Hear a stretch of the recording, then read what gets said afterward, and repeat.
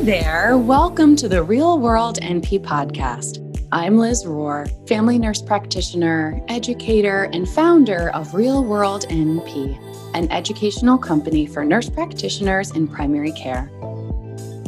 I'm on a mission to equip and guide new nurse practitioners so that they can feel confident, capable, and take the best care of their patients. If you're looking for clinical pearls and practice tips without the fluff, you're in the right place. Make sure you subscribe and leave a review so you won't miss an episode. Plus, you'll find links to all the episodes with extra goodies over at realworldnp.com/podcast.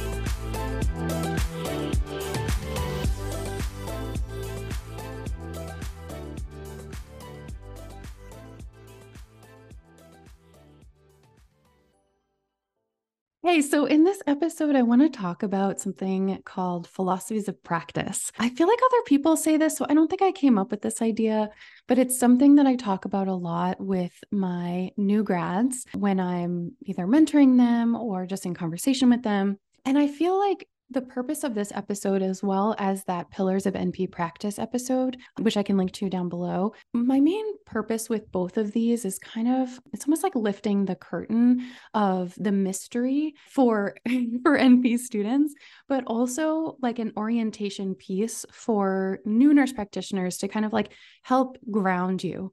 Because if you're a new grad, or even if you're changing from one type of specialty to another, oh my gosh, it can feel really, really hard. But this episode is a little bit more pertinent to, I guess you would still be figuring it out if you were transitioning from another practice after having some experience. But yeah, I think a lot of new grads talk about the role transition being like they're drowning. I absolutely felt that way as a new grad, but like, it's just amazing to see the same language being used by nurse practitioners across the country. Like, it's wild. So that's like a really like, unfortunately normal experience of just feeling like you're drinking from a fire hose or you're drowning, like all this stuff. So yeah, so these episodes are really meant to help ground you and like, what is going on here? And like, what am I trying to navigate here, just to help you kind of get your bearings, I guess. So in this episode, I want to talk about philosophies of practice. And I love memes, but I am terrible at making them. I really am envious of the people who are really good at making them and are hilarious. And I really appreciate that. So shout out to me if you are a meme creator and you know what I'm talking about and you want to work on some memes for this. I would love you for that. That would be amazing. Let me just paint the picture, I guess. So I guess when I talk about philosophy of practice, I'm talking about how, like, our style, like what feels good for us, right? Because medicine is medicine, right? And there's algorithms and there's guidelines and there's all this stuff.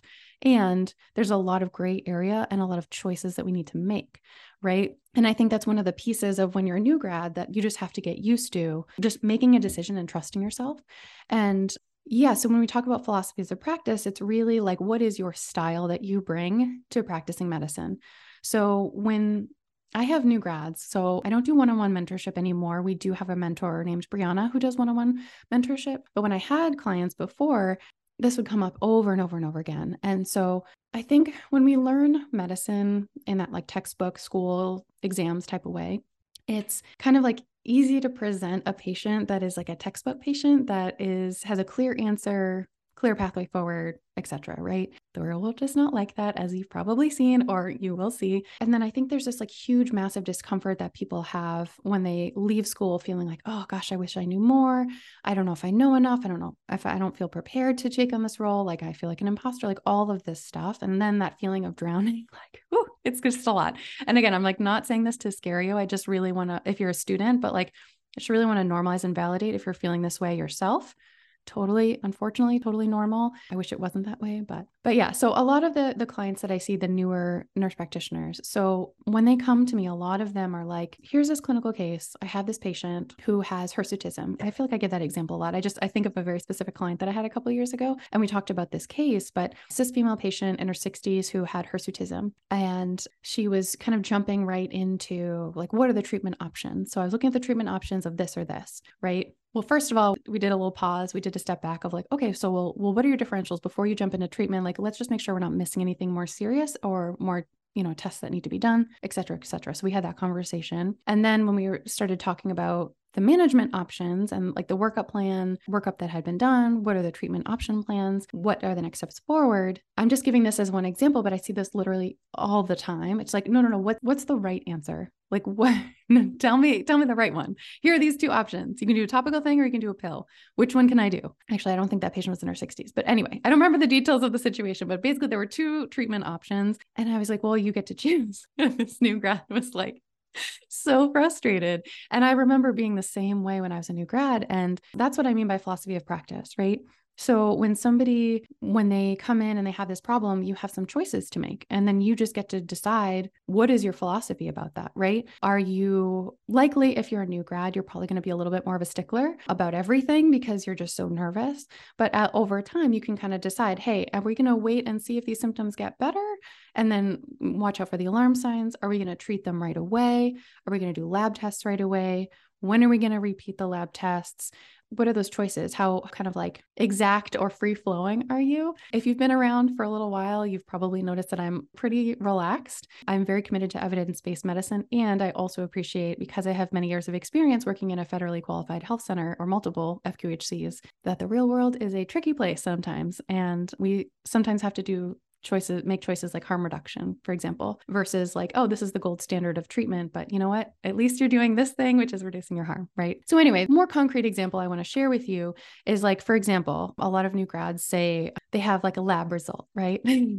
So let's take high white blood cell count, for example. So I actually have an episode on this. It's an oldie but a goodie on the YouTube channel. And I believe it's on the podcast as well. But I give a case study example of elevated white blood cell count. And so if you're you're practicing in clinic and you see this high white blood cell count of like 15, the normal range is about 4 to 12. I'm talking about US units, between 4 and 11, 4 and 12. And this one's like 15, maybe 17. And you're just like, oh my gosh, I'm going to do all these labs. I'm going to send them to hematology right away. That might be the person that you ask. You're like, oh, I'm so nervous. Should I do this? And then you ask one person, they're like, oh, absolutely. And you might want to do X, Y, and Z tests too, right? You might want to, oh my gosh, I'm losing that test on the top of my head. It's not a test that I would choose, so I'm not even going to mention it, but there's another test that sometimes people go down the route of high white blood cell count. I'm not getting into details of a patient situation. So go look at that case study if you want to look at it. I think I mentioned that test in there. And then you can kind of like walk down the hall, as a lot of skeptical new nurse practitioners do. Hint, ask me how I know. And then I went all the way down one may go down the hall and ask another person. And they're like, oh, no, that's fine. Just watch it.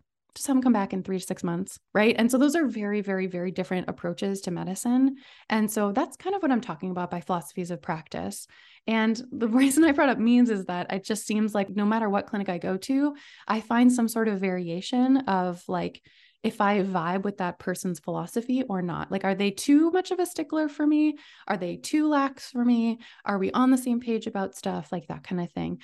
And then the other piece of that, when it comes to philosophy of practice, again, I wish I had like pictures of this. I spent a lot of time thinking about this, but when I think about that role transition to practice, when we first start as a new grad, it's kind of like, so if you're watching on YouTube, you can see this, but if you're on the podcast, you're listening on the podcast, you can't. So I'll try to describe it. But basically, it's a series of concentric circles. So there's a circle in the middle, and that's like the must do, right?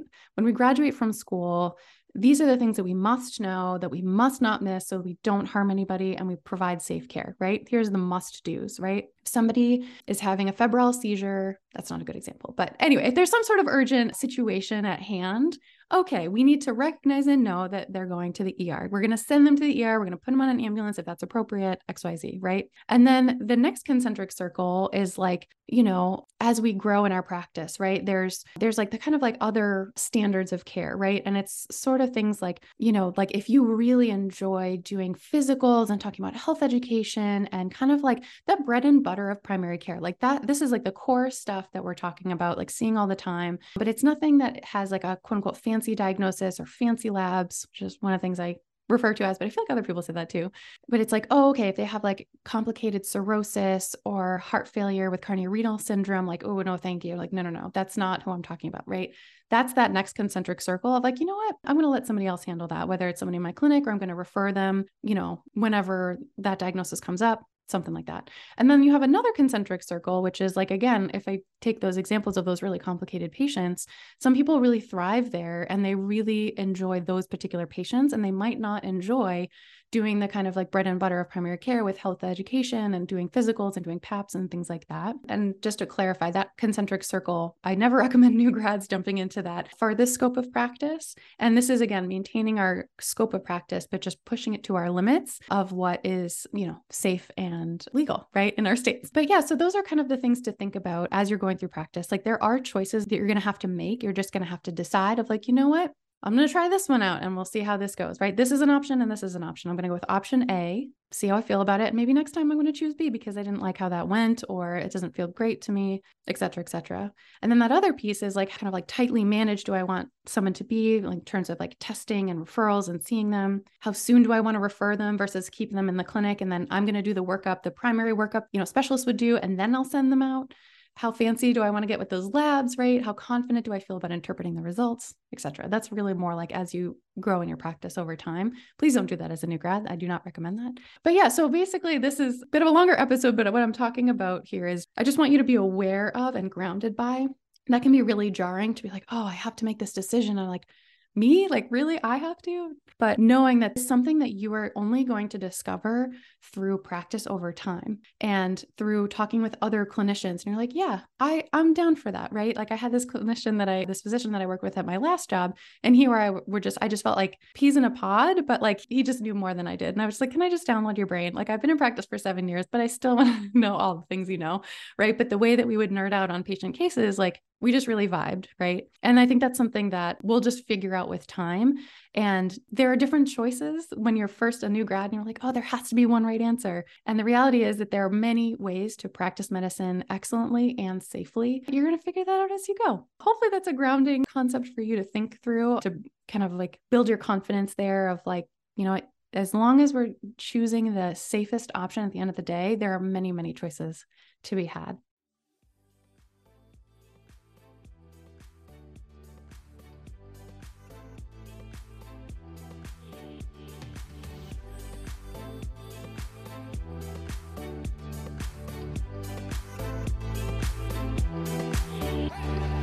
That's our episode for today. Thank you so much for listening. Make sure you subscribe, leave a review, and tell all your NP friends so together we can help as many nurse practitioners as possible give the best care to their patients.